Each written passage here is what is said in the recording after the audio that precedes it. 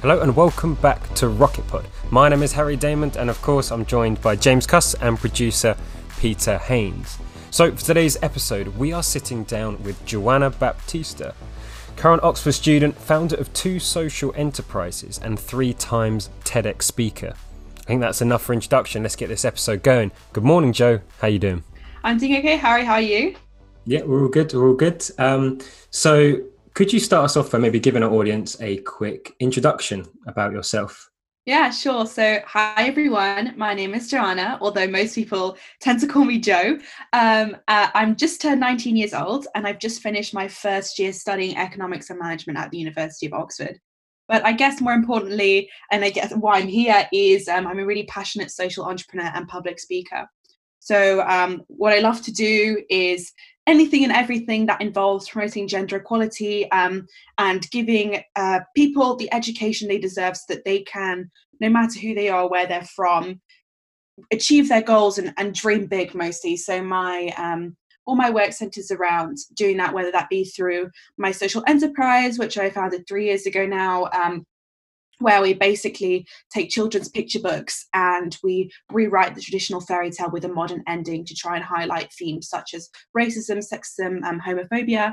And then also on the flip side, talking, whether that be to schools and giving workshops, or whether that be going to conferences and speaking to businesses about what they can do. Anything that involves sort of that realm is me. But really, I love to get involved and stuck in anywhere I can. So people always usually tend to call me the person who does a little bit of everything, but I really enjoy that. No, that's great.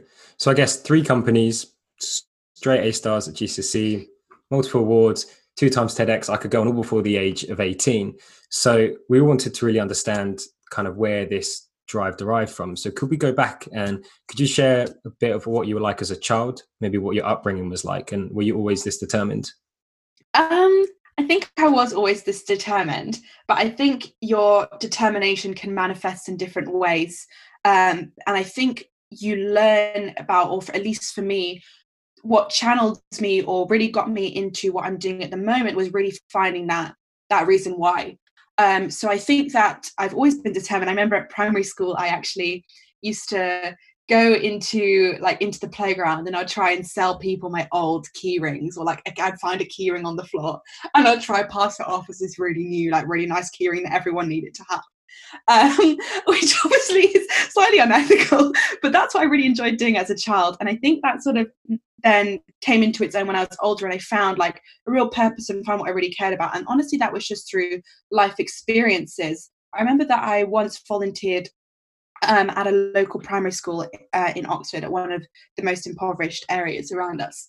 And I was reading to this girl called Maeve. And she was 9 at the time and I was 16. And when I spoke to her, she really, really reminded me of how I was at 9 years old, like both in looks and in mannerisms. And I think just knowing that she was going to a school completely different to the brilliant one that I was fortunate enough to go to. And that when she spoke, she was saying, oh, I'd really like to go and do this, but I'm not sure I'll be able to because of this, or I'm not sure I can because of why. And it really made me upset to feel like that she thought that there were barriers at the age of 9, when at 9 I was thinking I could be a princess and go like ride off into the sunset. And it really made me think like something needs to be done here, because every child should be able to dream and think that they can achieve things and have the tools to do that. I guess in terms of my upbringing and what that was like, my parents have always been really great at encouraging me to do things. So when I was 12, my mom signed me up to this university level entrepreneurship challenge because she knew I really liked that. And my dad used to take me to coding camps and coding classes. And I think that all of that gave me that belief that, so what if I'm 12 and going to an adult business competition, or so what if I'm learning these skills that most people my age might not learn. And I think that's what gave me the drive, like going forward. And when like I'm a fairly young person in a fairly adult world, it's that thought of like, so what? Like, who says I can't do it? And I think that was always the belief that I grew up with in school, also since my parents um, came to England from Portugal, which is where I was born, and studied whilst I was really young, and really taught me a lot of that, like just do it attitude that no one can tell you that you can't. from a very young age, you're constantly being just saying, want to go give it a go, just do it. And I think, so you've got a couple of businesses now. So when did you, I guess, find that passion for that? So obviously you sold key rings on the playground, like you said. So when was the first sort of spark? I guess there's so many different sparks you had, but when was the first sort of proper experience of maybe starting a small little business? And what did that look like? I think that the most important thing about a business is not necessarily, oh, look, I'm a profit-making millionaire, but it's more about, here's a problem and here's how I can solve it. So I guess that my passion for business really came from the fact that if I see something that I don't like, I will change it. And I think that's an attitude that entrepreneurs have to have, of like, it's not enough to just, like, if you see a problem, then you've got to do it, and you've got to do it relentlessly until you've solved it. And if you find something that you're passionate about enough, then you will keep doing that. So, and then how that comes into my passion for business and the drive to change. I think that it, as I said, like, I would sell key rings in the playground, but even before that, I'm a terrible artist, right? I can draw stick men. At age 6, I would like ask my aunt if she would, for 50p, buy my drawing. And all of those were like really small things. The first real business experience I had properly was when I went to that business competition, age 12, for adults, that my mum signed me up to. And I did it just because it was over the weekend and I was kind of bored, and I thought, well, I really like this, so I should give it a go. And we ended up winning, which I think no one quite expected for a 12-year-old, an 11-year-old, and 2 university students who were helping us out. And the prize for that was the chance to pitch to real investors. So I guess that threw me right in at the deep end of like, cool, like, you've had this idea, now do it.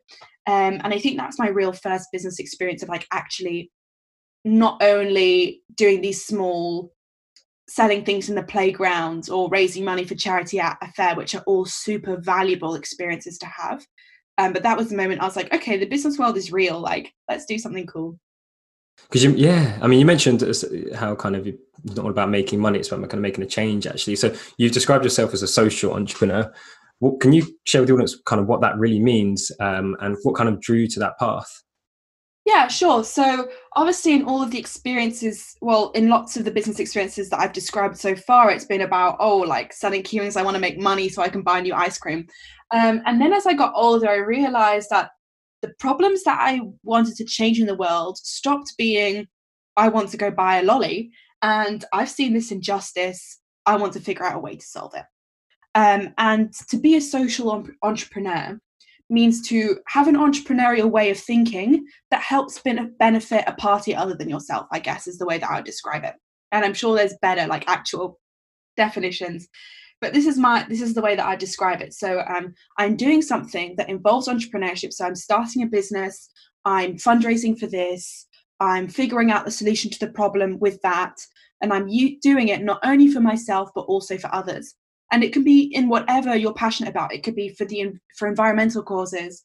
It could be like I do for gender equality, especially intersectional equality, and looking at some of the other inequalities that we face. Or it could be, I don't know, for the health system. It could be for any cause that you care about and you have taken action to solve that. And usually, I guess, social entrepreneurships differ from charity or fundraising in the sense that the activity you're doing directly relates to the cause that you support. So in my case, creating books, I did that because I wanted to do a combination of educating people at a young age about equality, but also then that what you're creating is a positive change. So it's not about, oh, I've run a marathon and now I'm donating this money to the cause. It is actively working to change it in what you're doing, I'd say. I was going to say, have you been familiar with the author Muhammad Yunus? I'm not actually, but do tell me more. Okay. So I would love to send you that book. There's a book called Social Business by Muhammad Yunus. And actually, he was an economics professor in the 70s in Bangladesh. And there was they had terrible famine at the time. And I think there was a civil war. And he was kind of moved out of his professorship role to help the people. And it was, I'll just give you an example. So it was during that time when he found that there was 27 people that were indebted by loan sharks. And these individuals were very poor and they would never, ever get out of the cycle of debt. And he basically he unchained all of these people for $42. such a small amount of money. And these loan sharks would basically set the price that they bought the goods that the people made. And he started Germain Bank. And actually 98% of the microloans that he lends are to women. And he's just built this amazing social business. And actually he's coined, it's a social entrepreneurship. He talks about that in his book. But anyway, it's a really good one. And I'd love to send it to you, because I think it'll give you, because I'm very interested in social business. And I guess the purpose is to create jobs, and you just keep putting the money back into creating jobs. I think you can get back the money you put in, but it's a very noble thing to do. And it's the right thing to do. So very, I didn't remember his name, but actually, funnily enough, in my A-level, I learned so much about microloans and how they started in Grameen Bank. In India, especially, I think it is especially interesting that something so small can make a big difference. And I think that's testament to just the idea that people often think, oh, like, what can I actually do that's actually going to make a difference? And what small things catalyze into bigger things. But no, that's great. Thank you for mentioning. Yeah, I mean, a lot of what you said just before about all the stuff you're working on aligns actually quite well with like all the United Nations Sustainable Development Goals, and which I've heard you speak about quite a lot before. I guess, would you be able to maybe share with the audience a bit more about these goals? Kind of what are they, why they're so important, and why people and businesses need to work towards these? Sure. So the UN Sustainable Development Goals first came in at the turn of the century, millennium, in 2000 as 15 key goals that the world wanted to achieve by the time they hit 2015. And then 2015 rolls around, and they realized that a lot of these goals they'd made huge improvements on, but there was still a lot to be done. And so the current UN Sustainable Development Goals that you'll see are 17 goals to be achieved by 2030 that build on the original goals.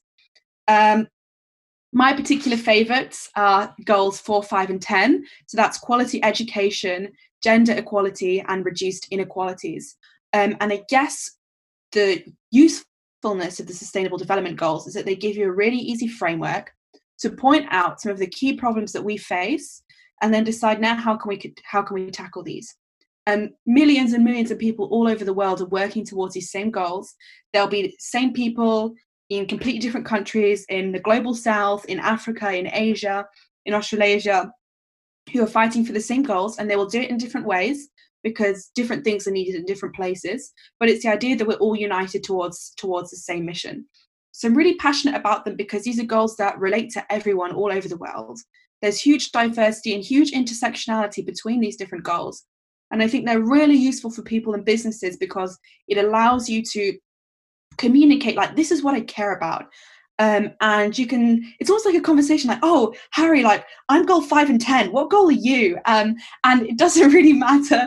The idea is that it's a really simple way of describing your cause. And I think a lot of the problem that we face is like, what's your why?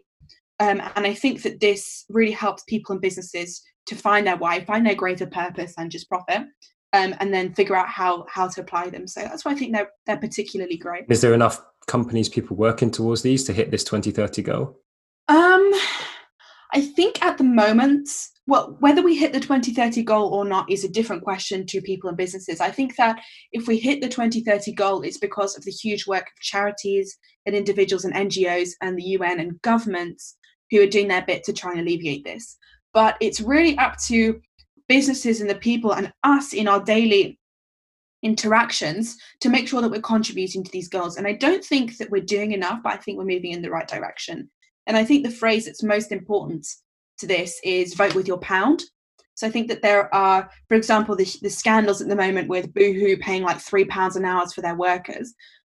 Why don't you just not spend money on Boohoo clothes and spend money on sustainable and ethical brands that might cost the same or slightly more? And if you're voting with your money, then people will realize that they can't carry on because their business model is no longer sustainable the way it is. And then they'll be forced to change. And this is another one of those examples of really small actions that we can all take that cost us literally nothing, or maybe an extra 50p per item we buy, and can altogether make a big difference. So there's not enough being done, but we are moving that way.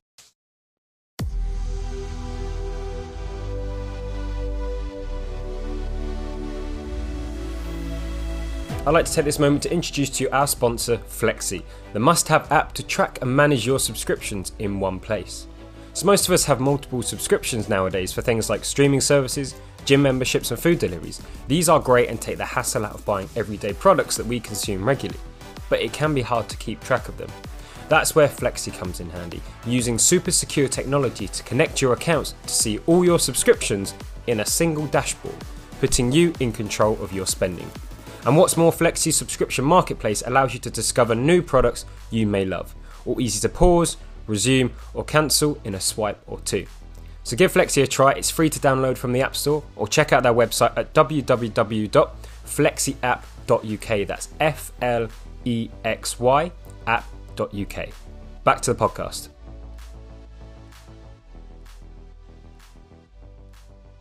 That's really interesting.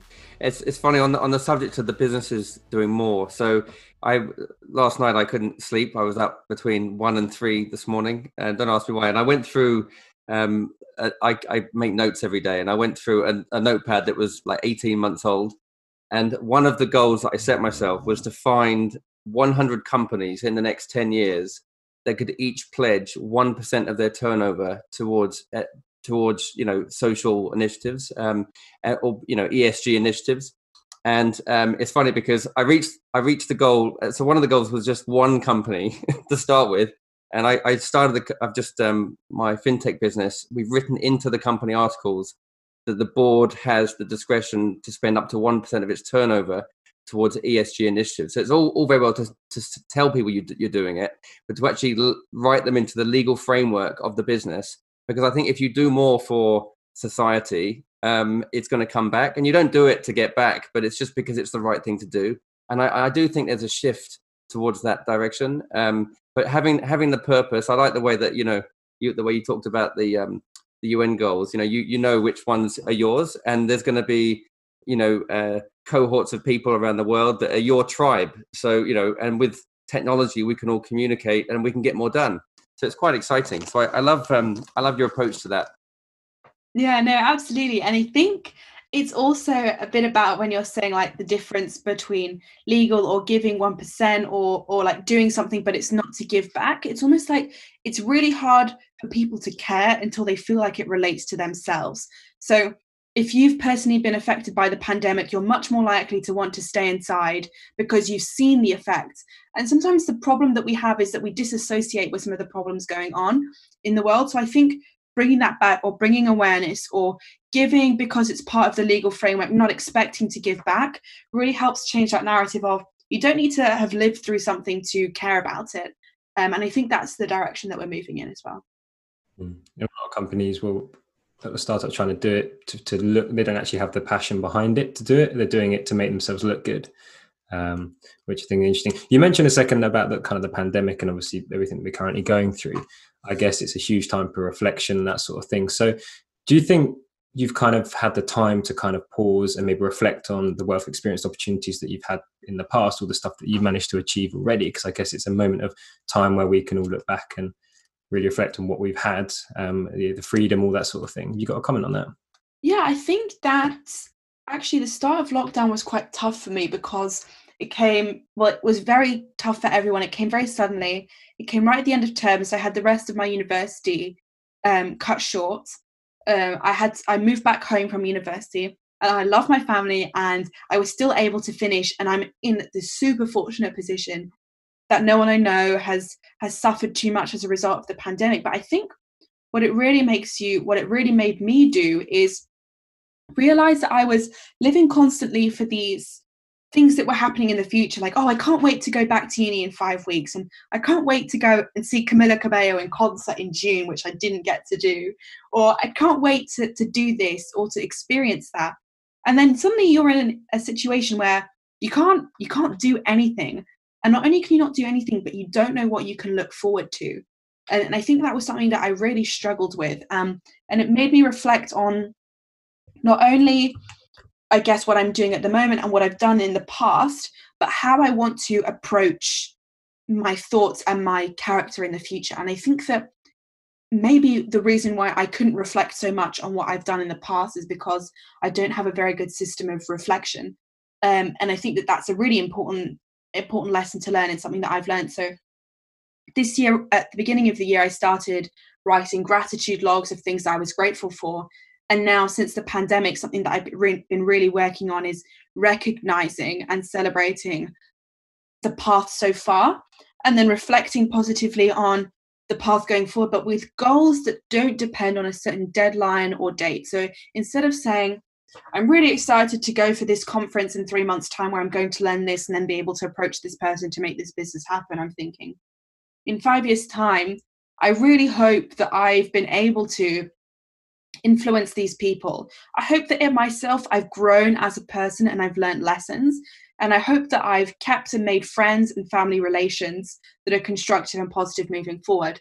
And some of those milestones might look like starting this business, which I'll do when I can, and looking at things in a different way, which isn't so dependent on here's what's next, and instead saying, here's what's happened, and here's where I want to be, and now let's just go with the flow and see how we get there. And I think that's something that lockdown's really taught me.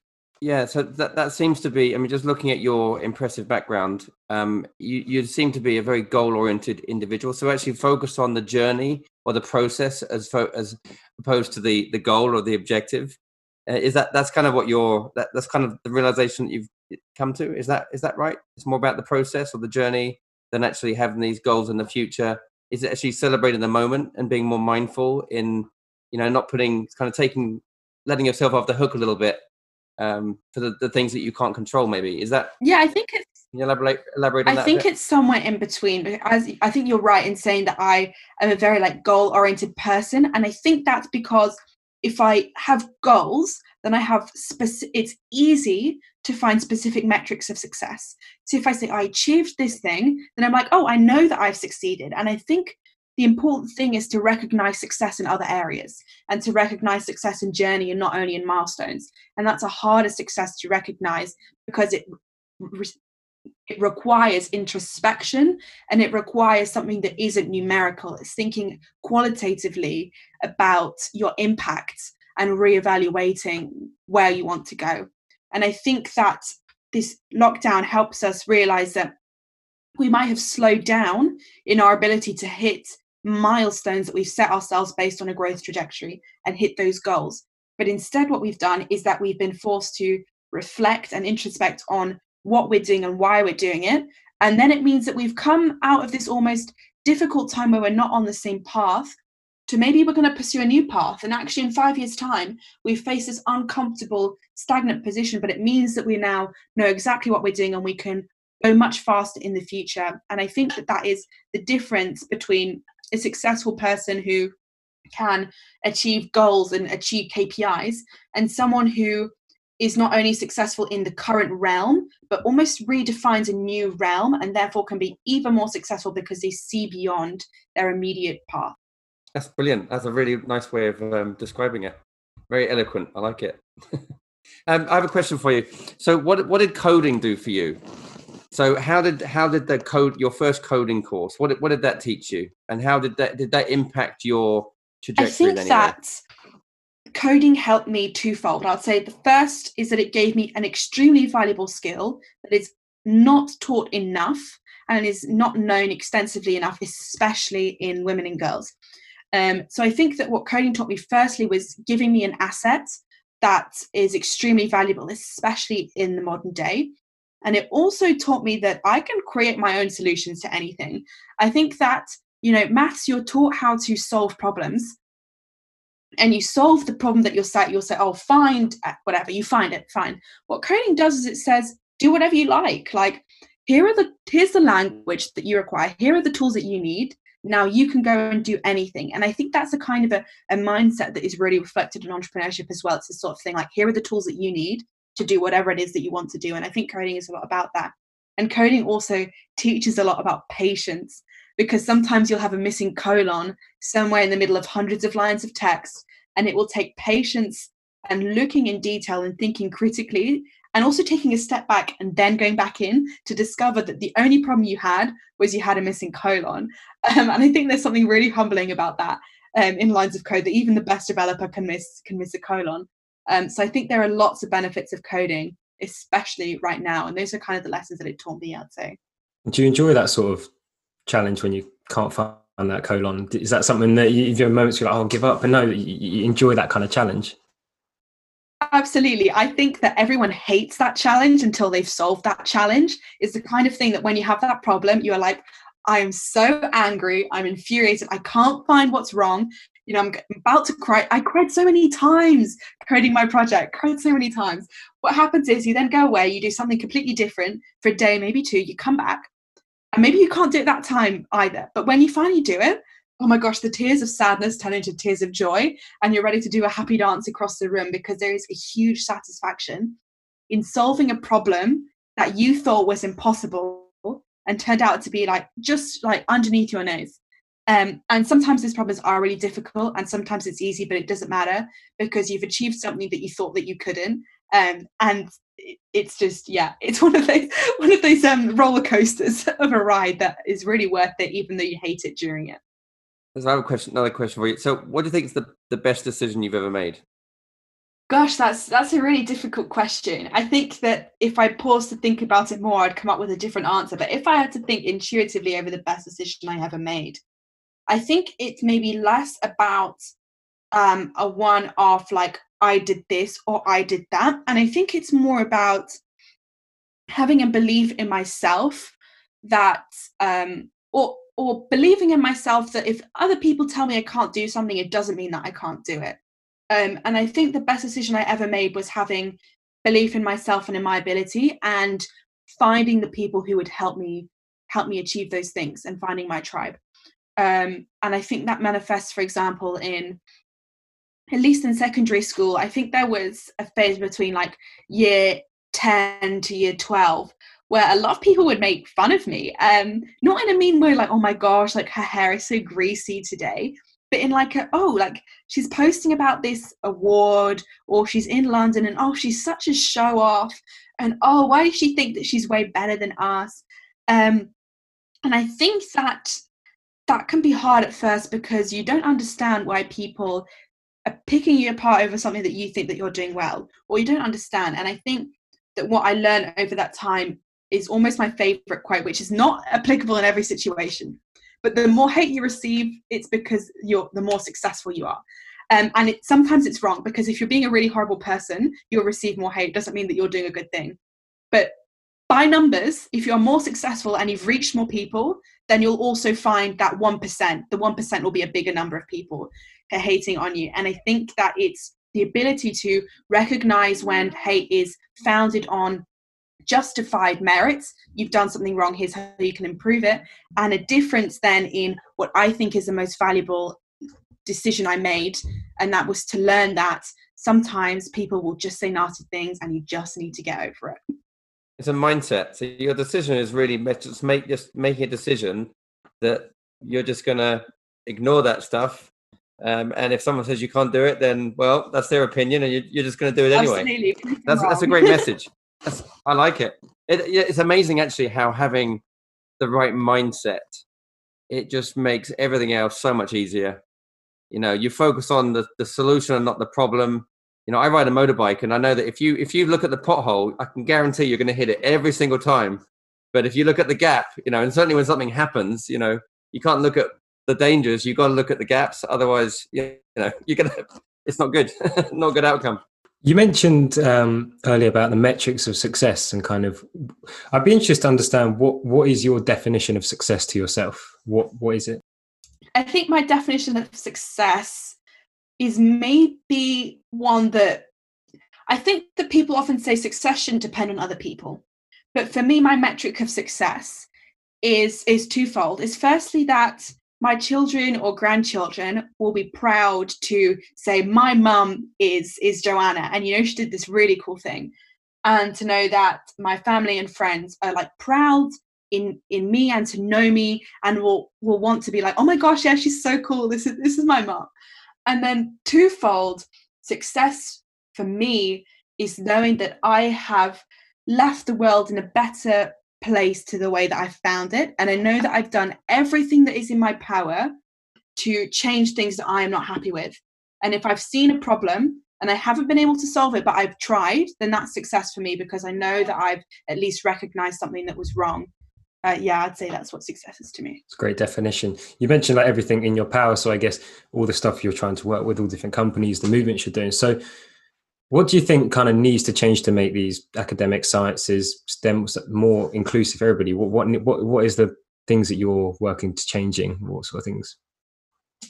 Yeah, I think there are two parts to this problem. First is the numbers, and secondly is the attitudes. So firstly, you need the women and the minorities of all kinds to be in those positions. So firstly, you need to have numbers of women in STEM. You need to have numbers of ethnic minorities in STEM. You need to have numbers of people from different religious, socioeconomic backgrounds, of different sexualities and orientations.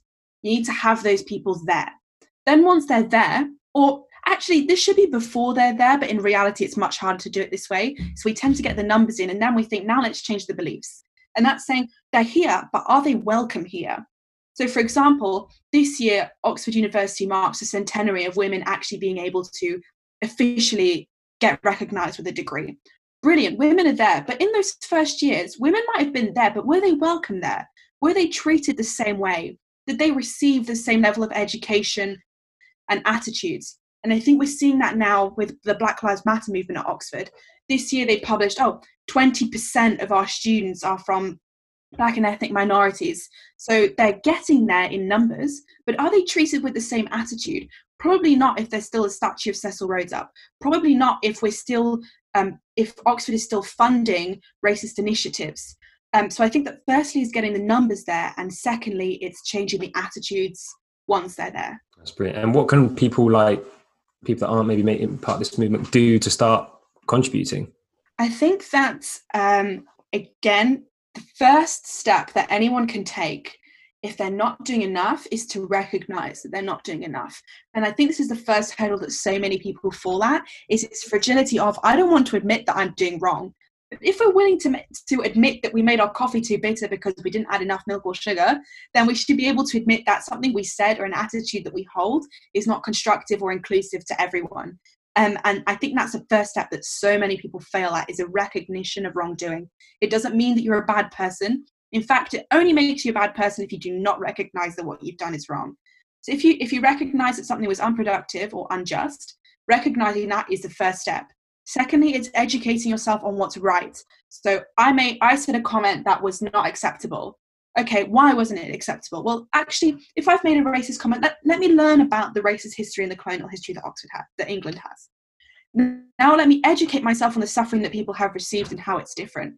And then after I've admitted my wrongdoing, I've learned about that wrongdoing, I can then work on constructive paths to go forward. And I think that's applicable in anything. It's the same way that if you suddenly realize that you're making a loss in your business, first you admit, I'm making a loss, I'm not making profit. You don't hide it in the figures. Then you go to jail. and as long as you've admitted that you're in the loss, you then say, why am I in the loss? Is it because I'm not selling enough? Is it because my costs are too high? What is it? And then thirdly, you say, okay, now I know why. I know that I am. Now here's how I can go forward. That's really interesting. In fact, the George Floyd, the Black Lives, his tragic death, it really kind of hit me out of left field, because I think for me, it was just being ignorant, because I do have a very positive can-do attitude, and it doesn't matter who you are. And I think it's the residual knowledge, or that, as we're raised and in society, that it does, it is there. So you can't, and I felt like I was kind of, even though I'm not racist at all, I was in denial that there was ever an issue. And actually, I'm actually a director of the East Africa College of Technology. So we're training up electricians in Somaliland. And my business partner, Hassan Rashid, I actually had to have a talk with him, because I didn't know, it was making me feel very, I was being mindful about things for the first time. And I felt guilty about it, because maybe I'd missed something. So it's great it's out in the open, and the more it's exposed, the more we can talk about it. Black Lives Matter, it's really healthy, and we can find solutions. No, I totally agree. I think I was the same. I think I've always been really proud in my belief that I think that everyone deserves the right, no matter who they are, where they're from, no matter their background, like it doesn't matter. But then I think that it also hit me a bit out of left field, because although I and myself made sure to not be racist, and if someone was racist, I would call them out on their actions. That's different to me fundamentally understanding the hundreds of years of history, and the severity of the impact, and to not only not be racist myself, but to make sure that I'm actively campaigning as an ally to those people to make sure that systematically and systemically racism isn't present. And I think that that's something that hit me at first. And I was a bit fragile at first. I was like, no, I'm not racist. And then it's like, you know what? Like, that's not the question here. It's not whether you've said something racist. It's the system is this way. What are we going to do about it? And I so agree with you. It's about just the transparency and learning more about it that is that kind of really needs to come forward in everything and more prevalently. So sort of education around it, sort of thing, is being able to understand the history and actually understand why all of this is happening. Interesting. I'd actually like to ask, so currently studying at University of Oxford, and I want to understand what does the future hold for you? What plans have you got? I mean, we're not looking ahead in the moment now, but like, as in, have you got any plans for the future? I think that I would like to get a degree, and once I finish my degree, good start. After that, I would really like to work in management consulting in the city. I think that it's an incredibly humbling experience. It's very tough hours. It's a lot of work. It's very tiring, but you learn a lot. And I said I'd like to go and work in that for a number of years to really learn my craft, and then I would like to leave that and start.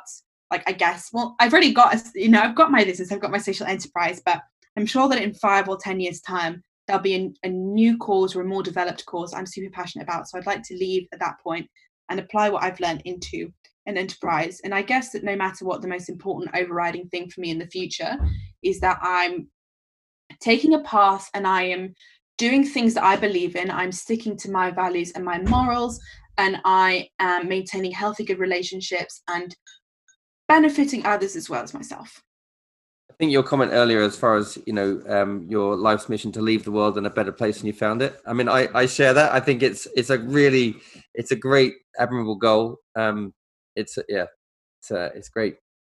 And I think it's such an easy one and something that we can all do. Like, your life's mission doesn't need to be to become the CEO of UNICEF to be able to leave the world in a better place to how you found it.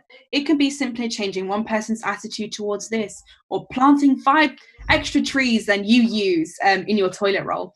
And there are so many simple ways that we can leave the world in a better place than we found it. And I think it's more just this constructive belief that the world isn't yours.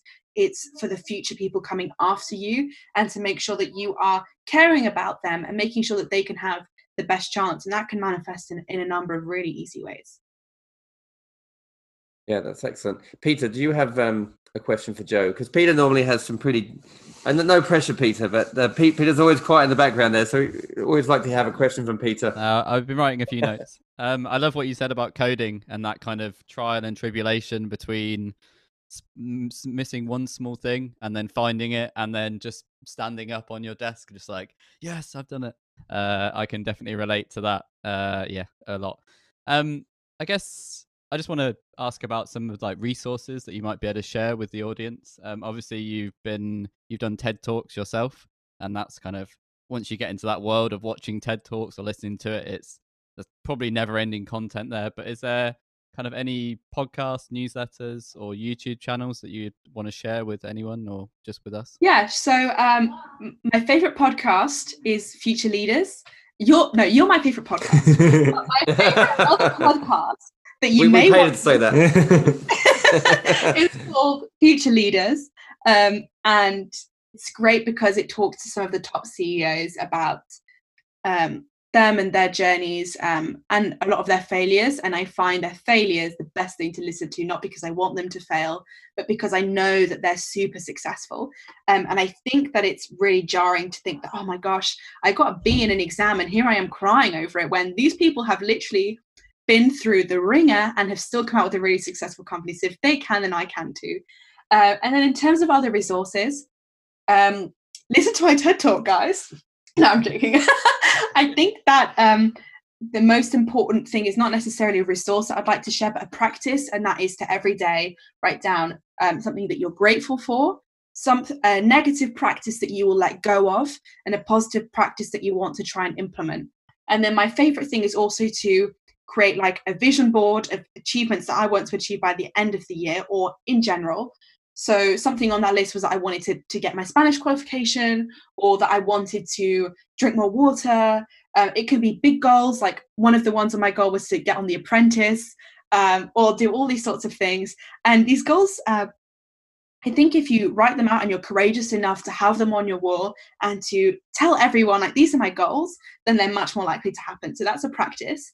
And then if people really want to improve on this sort of, people want to learn more about that last half of our discussion on gender equality and in general inequalities in society, then I'd really recommend listening to We Should All Be Feminists, the TED Talk, and then also to get the White Fragility and 90 Days Towards becoming a better white ally, and that's a resource on the internet. I will share the link so you guys can include it in the podcast notes, but it's basically like a month-long journey to reflect on your own racism or lack of it, I guess. And I think that that's a really important resource. So that TED Talk and that workbook to develop your own personal selves, the practice of a mood board, like a goal board, and gratitude and negative and positive habits, and then to listen to Future Leaders podcast, I think. Great. Yeah, some really great resource in there. Do you have a kind of guilty pleasure podcast or TV program that you want to I actually... It doesn't have to be all highbrow. We can go kind of to the bottom. I have 2 guilty pleasure podcasts. The first one might not appeal to your audience, but it's called The Girls' Bathroom. And it's a podcast of these 2 YouTubers who literally talk about like girl problems or boy problems. And it's just brilliant and very low brow, like very chill. And then my other guilty pleasure podcast that I'll listen whenever I'm working is Crime Junkie. I love murder. I don't love murder. I love murder mystery. I love listening about and like trying in my head to solve like the cause of the crime before it. I think it's so interesting, and also that's learning about loads of like really important history and facts as well, which can be really applicable in everyday life as well. So those are my 2 guilty pleasure podcasts. So actually, it's a little bit off at a tangent. So you've obviously done a lot of TED Talks and that. And one subject that a lot of people may be quite interested to hear about is the kind of bit about public speaking. Now, I mean, you've done TED Talks to 6,000 people in Amsterdam, but public speaking is a big fear in anybody of all ages, whether it be in an interview, speaking to friends, anything. So could you maybe share a bit of your experiences and maybe some tips and techniques of how to overcome that fear? And just delve into that really. Okay, so the first thing I'm going to say is that if you're 30 and you're still afraid of public speaking, then it's going to be harder for you. And that's an uncomfortable truth. But I would say to anyone who's listening to this, who has younger siblings, is young themselves, who has children, is start as young as possible, because when you're younger, you have less fears. So I think part of the reason why I'm comfortable with public speaking is because, for example, at 12, I won that competition and I was forced to pitch to investors. So that's like right at the deep end in terms of public speaking experiences. And I think that the younger you start and the more experience you have, so speak to yourself in the mirror for 5 minutes, volunteer to speak in class, the more you do that, the more comfortable it becomes. So that's in terms of practice. And I think the other big lesson for me in public speaking is that everyone wants you to do well. No one is sat in that audience thinking, I want them to trip over their head and not be able to speak. So I think that it's that, and then not thinking of the audience as individual people, but just as a room. So I actually find it more nerve-wracking to speak to someone I know, or to be in an audience and to individually know people in that audience, because I know that if I fail, those people are going to know that I failed because they're in my life. I've spoken to them often. They might know the speech that I'm preparing. Whereas if I don't know anyone in that room, I actually find it easier, because I think this is something that people can take, is like, if you don't know them, they're never going to have any impact on your life if you mess up. If you get it wrong, the only person who's going to know that they've gotten it wrong is you. And even if you get it wrong, they're not going to come like around stampeding saying you're a horrible person because you messed up. They're probably never going to see you again, talk to you again. And if they do, it's probably because they're going to say you did a really great job there. And so I think taking that message of the fact that it is okay if it goes wrong, it's not the end of the world, it'll be fine, and lowering that barrier of like the fact that it has to be perfect. No one does anything perfect first time, no one. But you expect in public speaking that you have to be great first time, and you won't be. So start young, get as much practice in as you can, and also just recognize that those people in that audience want you to do well, and if you don't do well, might never see you again, and so therefore it's fine. No one's going to know that you've messed up. Yeah, I think that's where most of the fear kind of derives from, is what are the audience thinking? And I think that's one of those worries that really, when you get up on stage, and like you say, it doesn't have to be perfect, but they're there for a reason to hear you. They're not going to be like, you're rubbish. They're there to support you, and they want you to do well. And I think that's, like you say, it's one of those fears that you have to overcome to get going with it. It's great thoughts.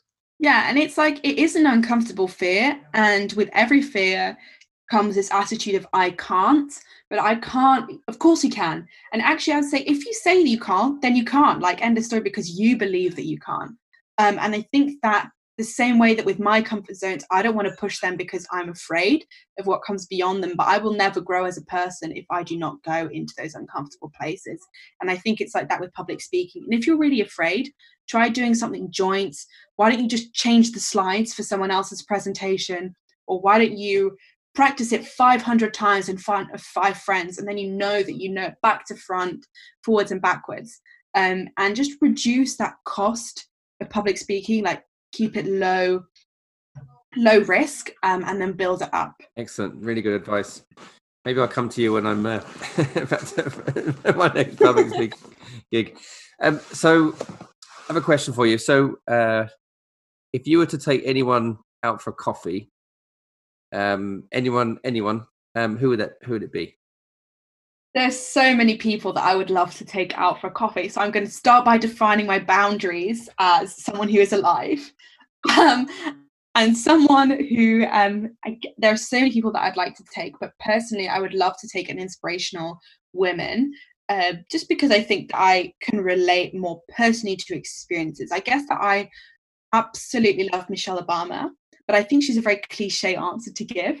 But I love Michelle. I think she's incredibly kind and humble. She's very clever, but she's also very understated. She doesn't beg you to say that you think that she's a great person. She knows in herself that she is worthy of respect, and that she is clever and talented and does great things.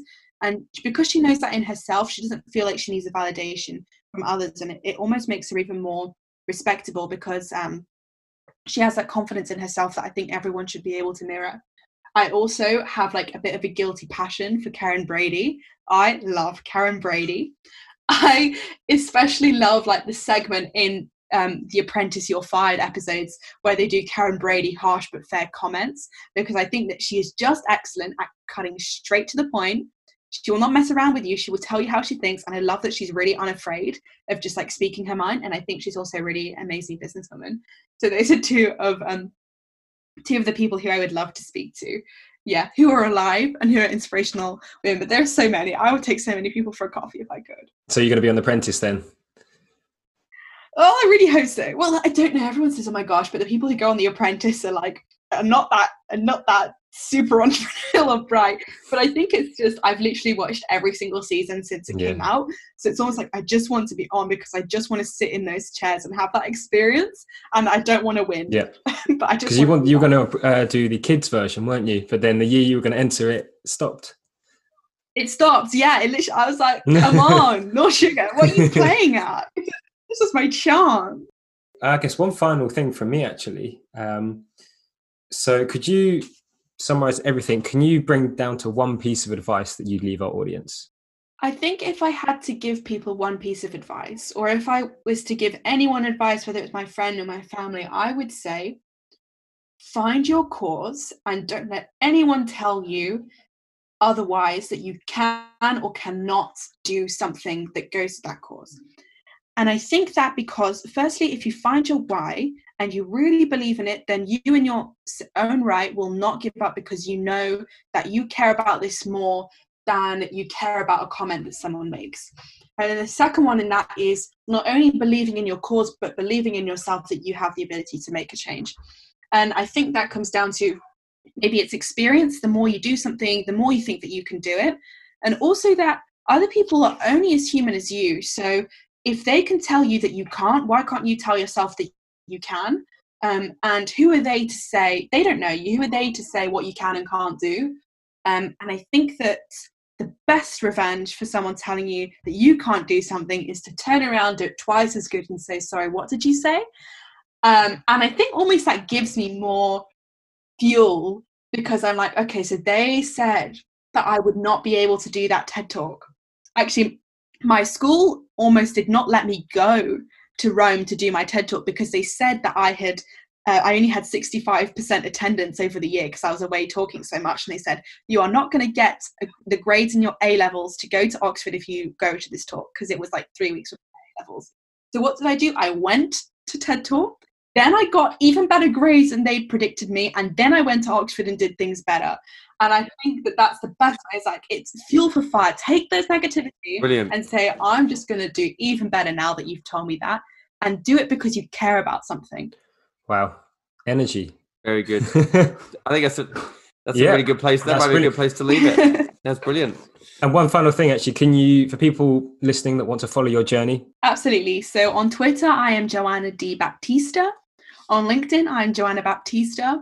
And my website is joannabaptista.co.uk. And if you want to follow along with the enterprises, so as I said, SheDot is the social enterprise that I lead. So that's just shedot.co.uk. And I've actually recently co-founded an initiative to get more people from disadvantaged and minority backgrounds into Oxford University. So if anyone listening is a current or recent graduate and fancies being a mentor, or is thinking of applying to Oxford or knows someone who is, then check us out. We're unipair.co.uk. But yeah, those are my handles. And please do feel free to drop me an email or a message. I'd love to speak to you. Thank you for listening to another episode of Rocket Pod. I hope you enjoyed that conversation with Jo as much as we did. So, join us next week as we sit down with Matt Turner, entrepreneur, investor, patron and founder of The Creative Group. Thank you as always to our sponsor Flexi. Check out the website at flexyapp.uk, that's FLEXY app.uk. Download from the App Store and start managing your subscriptions today. Check us out on social media at We Are Rocket Pod, and of course, hit that subscribe button if you haven't already. We'll see you next time.